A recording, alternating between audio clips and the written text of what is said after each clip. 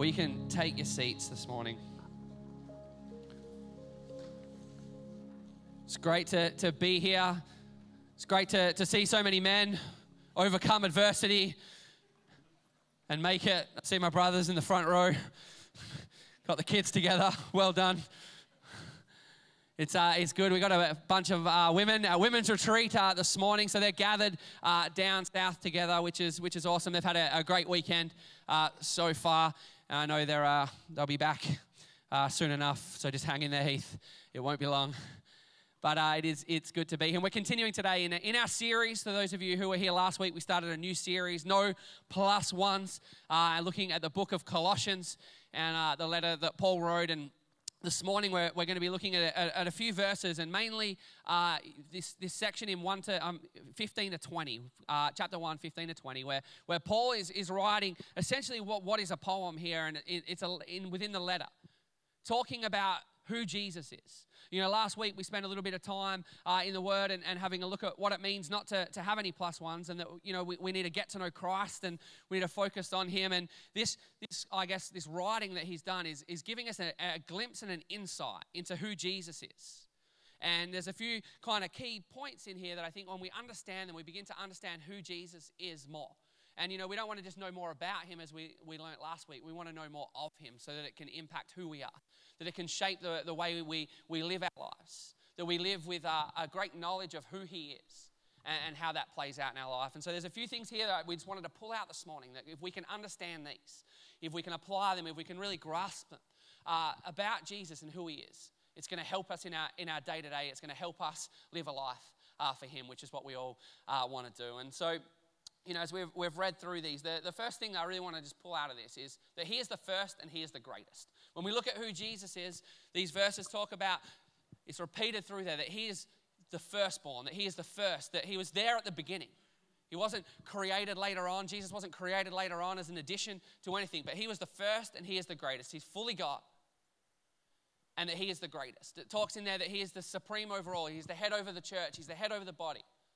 And we've got to grasp that in our lives, that He is the first priority in our lives, but also He is the greatest, that He is supreme overall. And as I was thinking about this, I was thinking about being in high school, early high school, and, you know, one of the great things about school was like the bus trip on an excursion or somewhere like that. And I had a group of mates, and we probably weren't the best kids to have on the bus. And later on, after working in schools, I learned to not appreciate that kind of student that I was, but probably reaped what I sowed a little bit. And I remember one day early it was early in the school year, and we were on the bus, and we were looking around trying to figure out where the teacher was, you know, like you want to not sit anywhere near the teacher, so if there's any mischief or you don't want them to hear what you're doing, you're kind of away from the teacher. And so we thought we'd done that really well, and so I can't remember exactly what we were doing. It probably involved throwing things at kids further down the bus and, you know, just being a bit of a nuisance. And this voice we'd been at it for a little while, and we're laughing, and we're like, this is great, there's no one around, and we're having fun, and, you know, people are looking around trying to see who did it, and we're all like, not us. And this voice kind of comes over and goes, you probably want to stop doing that, boys. And I kind of look over and I'm like, who's this cat? You know, and one of the boys goes, well, what are you going to do about it? Like, you're new here, obviously. And he's like, boys, you actually find I'm your teacher. And we're like, oh no. And what had happened is we got a fresh teacher straight out of uni who looked like a 14-year-old boy at the time. And so this guy's been standing there the entire time listening to everything that we were doing. And we were like, what are you going to do about it, new boy? Come on, like, just mind your own business. We're having a good time. And he's like, you guys will be seeing me after class. And we're like, what, in our next class? And he's like, I would be your teacher. You need to listen to me. And for the next 6 months, let me tell you, it was incredibly awkward with this teacher that we happen to have every day, this baby-faced, fresh teacher. And as I think about that story and I think about what happened in that moment is we did not recognize him for who he was or the authority that he had over us. Once we realized it, we changed our behavior super fast. Like, there was no more throwing things. There was no more making fun of him. You know, there was plenty of detentions to be handed out. But the reality was he was actually really gracious about it. I imagine he felt pretty awkward. He went pretty red pretty fast when he realized how baby-faced he actually was, that he was not even recognized as a teacher. But I think about that moment, and then I compare that to how sometimes I live my life. That the greatest influence in my life is not always Christ. Yet He's always present, He's always there. But sometimes it's my failure to recognize his authority in my life. The fact that he is the first, that he is the greatest, that he is the supreme over all, and the greatest authority in any room at any time in any circumstance.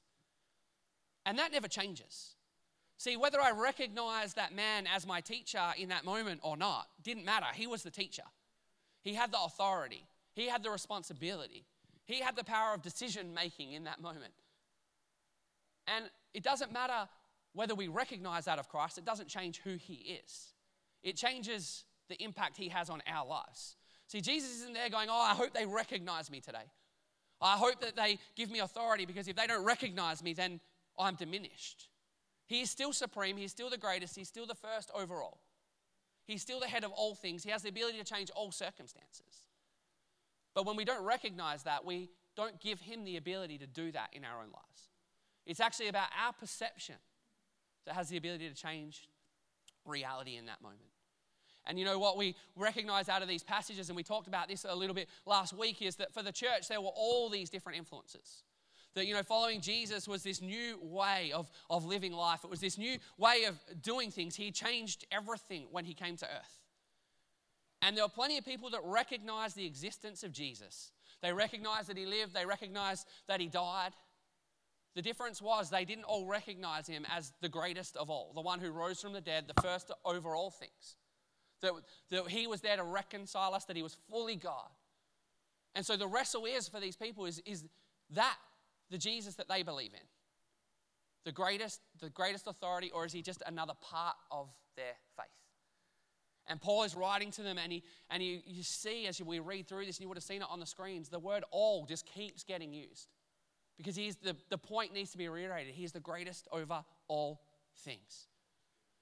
And in our lives, when we look at who is Jesus and how do we live this out and what does it mean to have no plus ones, it doesn't mean that nothing else influences us. It doesn't mean that other things are not of great importance in our lives.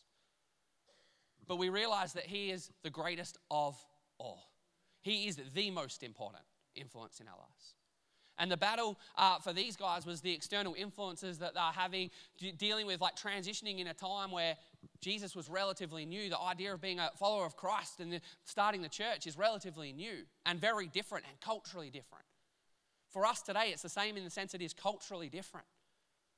Every day I feel like I read a new news article or a new census thing that talks about people stepping back from being involved in church or religion, as they call it, and seeing it as irrelevant. It's not irrelevant. Christ isn't irrelevant. He is the greatest yesterday, today, and tomorrow. But I think where people miss that is sometimes when we live out our faith, we don't recognize who Jesus is as that. But as we start doing that, it's amazing how things can change in our lives. It's amazing how much more relevant he becomes to our lives. In your life, is he the greatest? Every day, do you put him first? I know for me that answer is not always yes, but I want it to be yes. And it's not always going to be easy, and it's not always going to be our go-to because it's culturally different. But when we recognize this in Jesus, we recognize his authority, we recognize his greatness, and we put him first, everything else changes. The next little part of this, it really is just one verse in verse 17, but I love that it says this, and we can whack verse 17 up on the screens. I love it. He is before all things, which we've just talked about. He is the first. But in him, all things hold together. As we learn to put him first, as we learn to recognize who he is, he holds all things together. He holds our life together. That he begins to help things take shape. See, Christ wasn't a new thing in the sense of like, it's a new God, or Christ didn't become a new God to these people. He became a link between God and man. There was obviously a great separation, as we know, as we read the story. And it's the missing link that Jesus becomes, and he holds our faith together. But I also believe he holds our lives together. We do this thing as a church. It's funny. I spoke at our youth ministry on Friday night, and those guys are doing an awesome job. And one of the things I realized that has shaped a large part of my life, even this morning as I go to it again, is we do this thing every December called Carols in the Park. And one of the things that we do is we set up staging kind of for the event, so that the band and all that stuff are on there. And there's this great group of men every year that kind of come down and set up this stage. And those who have been around a while, you kind of get you get used to how it works. You kind of, there's a system in place that we've got. And actually, Brad Lewin is what I like to call the chief of the stage setup. He knows exactly how to do it. He's fastest at ideas and gets it all going. It's awesome. And there's these great guys down there. But one of the things that's happened over time is the stage has all these different parts. So there's feet and there's legs and there's sides and the top that you put together. And we click it all together. It's a little bit like Lego for men. It's awesome. And you put it together.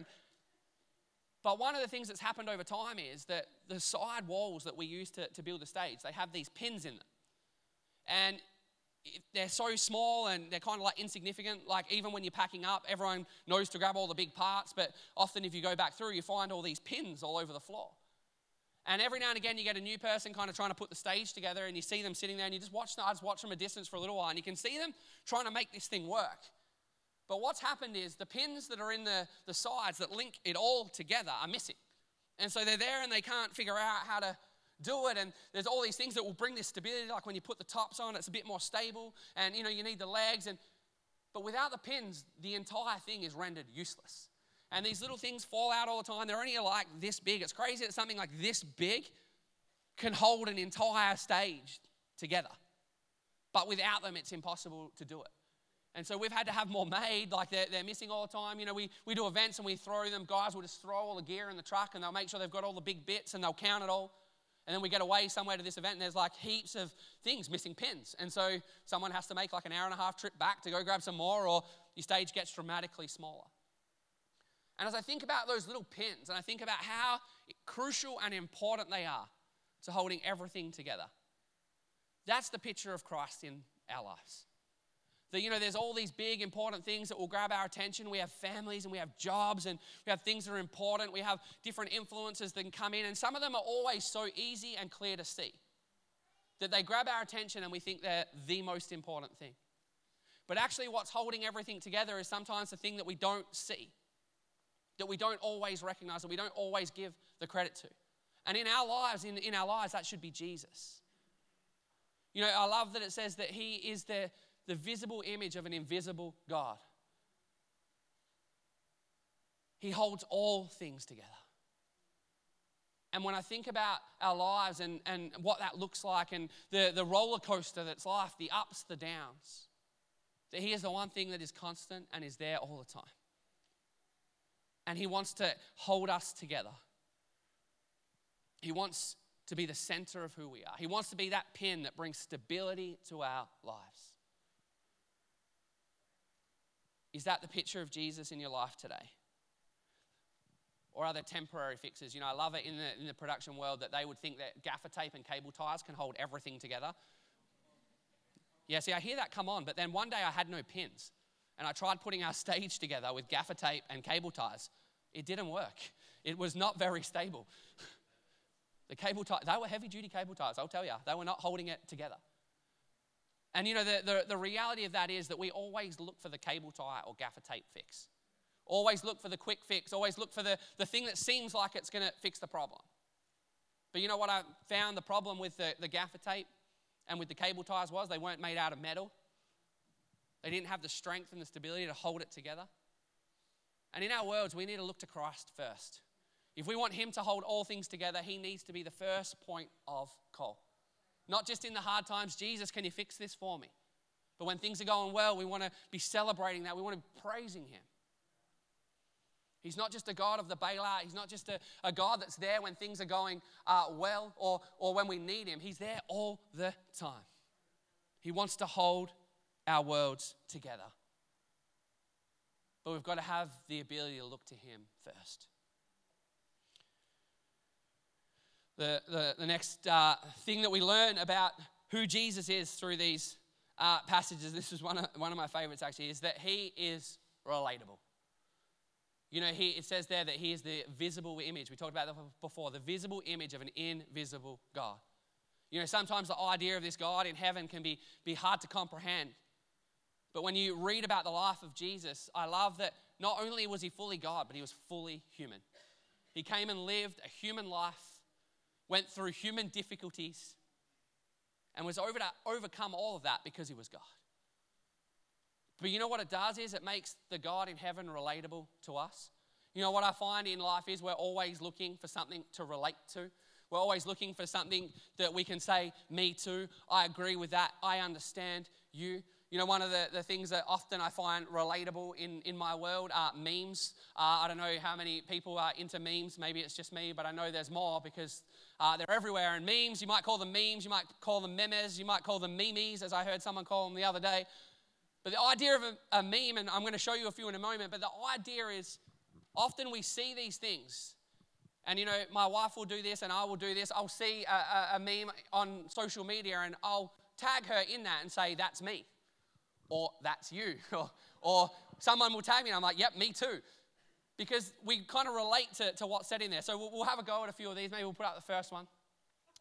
You know you're getting old when you rush home just to be like this. You know, I feel like that's me. I'm that pug. I just want to get home from work. I want to get my son to bed, and then that's it. I want to collapse on the couch. Many of us, as we get older, relate to wanting to spend more time like that than out doing things. Let's shoot the next one.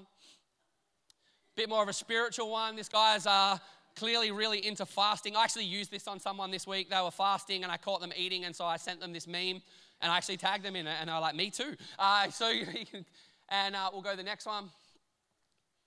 When you look through, this one's actually my wife. When you look through your recent transactions trying to find a mistake, but there's no mistake because it was you. It was all you. You know, for those who are spenders, you'll see that. And there'll be this next one I'm going to put out. This is my favorite relatable meme for my life of all time at the moment. And there'll be some men feeling this way as well. Let's roll this one.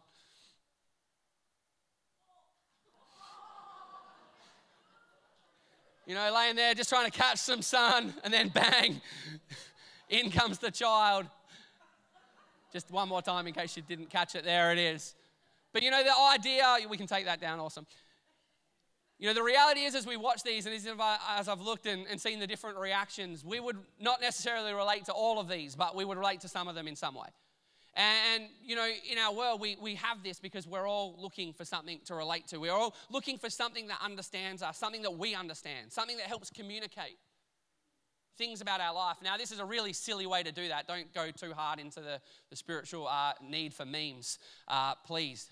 But the reality is, a lot of people actually spend too much time doing that, and I might be one of them. But relatability is so important. You know, we don't want to be in relationship with a God that is so distant that we don't understand. You know, I was talking before about people who think church and God and religion is irrelevant. And the reason why is because they can't relate to God. Maybe they see God as some distant stranger. You know, I was reading some statistics about people who will often project the feelings that they have towards their parents onto God. That if their parent was an authoritarian, they think of God as an authoritarian who's there to punish them. If their parents were absent or distant, then that becomes their feeling towards God, that he's not really there, that he's irrelevant, that he's... And I think it's not just in that context that we do that, but in so many contexts we take what has happened to us and our own experiences and how we relate to things, and we assume that that's God, that he wouldn't understand us, that he's not there, that he's just here to judge us and punish us. But when we look and read about the story of Jesus, we understand that he was fully human, that we could relate to the life that he lived, that his struggles, a lot of them would have been the same struggles that we had. And the reason why he overcome them is because he was fully God. And so when we want to think about the imagery and the picture of God, it's a God that loves us, that cares for us, that sent a son to die for us, but that we could relate to who he was. That we can understand because he conquered all things. He is the greatest over all, that we can too. And now we have this ability to relate to him. I'm going to invite the team to come back up. And I want to finish with a couple of more verses as they come and join us. And verse 21 says, we'll go 21 and to 23. And it says, once you were alienated from God, and you were enemies in your minds because of your evil behavior, but now he has reconciled you by Christ's physical body through death, to present you holy in his sight, without blemish and free from accusation. If you continue in your faith, established and firm, and do not move from the hope held out in the gospel, this is the gospel that you heard and has been proclaimed to every creature under heaven, and of which I, Paul, have become a servant. You know, we understand out of all of this because of Christ, because of his supremacy, because of who he was, because he came and lived on earth and died on the cross and defeated sin, that we understand that we are reconciled to him. You know, it says we were once strangers with God. We were once aliens to him. But now we are reconciled because of what he has done in our lives. And I think we need to remember that this morning. Some of us need that reminder of what he has done for us. Because when we remember what he has done, the incredible great act of coming and going to the cross, God sending his son, it truly does remind us of how great our God is and what he has overcome and our ability to overcome. So once we were strangers, but now we're welcomed in. The other part of this that I really love, and if I can find it again. If you continue in your faith, established and firm, and do not move from the hope held out in the gospel. You know, sometimes we just need to actually hang on. You know, sometimes we know all this stuff and we understand who Christ is, but things come to rock the boat. Things come to shake up our faith.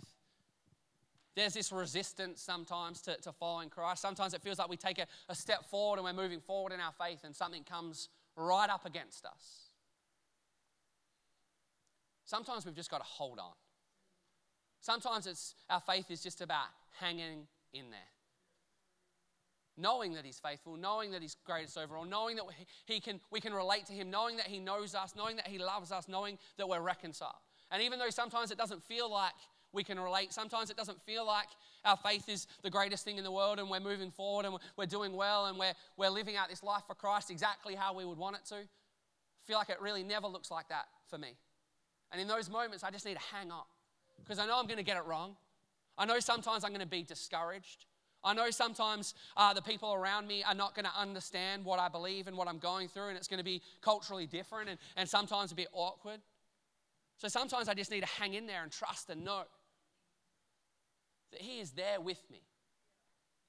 And trust him and know that he is the greatest. And know that he is going to be first in my life. And know that when everything feels like it's fallen apart, that he's actually right there holding it together. And so today we're going to spend a little bit more time in singing some songs to God. We're going to sing this song called Anchor. And I love this song because it really speaks out of a lot of what Paul is talking about in here. We'll be singing and declaring the greatness of God. That his name is greater than anything else. That he is higher than anything else. But also it speaks to this picture of Christ being an anchor for us. That he holds it all together. That he doesn't abandon us, that he doesn't leave us, that he came not just to reconcile us in an act, but he actually came so that we would not be strangers with God, but friends with God. That we would be in relationship with Christ. That our relationship with him would be something that we can relate to and that would be visible. And I think this morning that's something worth singing about. There's something worth praising about. There's something worth declaring in this place. Because that is what holds it all together. Can't do it ourselves. We just need to hang on. So I wonder if I could pray for us this morning.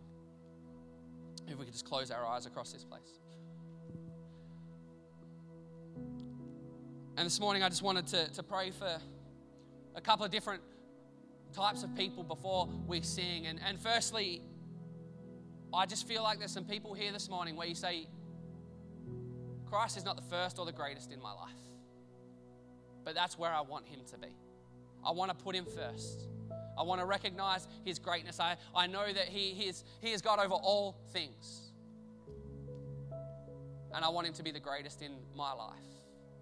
And maybe you've done that before, but you're in a place where you would say, that's not my journey right now. Christ is not first in my life. Or maybe you've never done that before. And today you're going to want to make a decision to say, I want to begin to explore what it looks like to live my life with Christ as the greatest. Maybe you could just put your hand up this morning in response to what God is saying to you, and I would love to pray for you if that's you. So if that's you, you want to put up your hand, and I'll pray for you in a moment. Once it's gone up, you can put that down. That's okay. That's awesome. Is there anyone else before I pray that you want to declare Christ as the first and the greatest in your life? That's awesome. Let me pray for those people who raised their hand.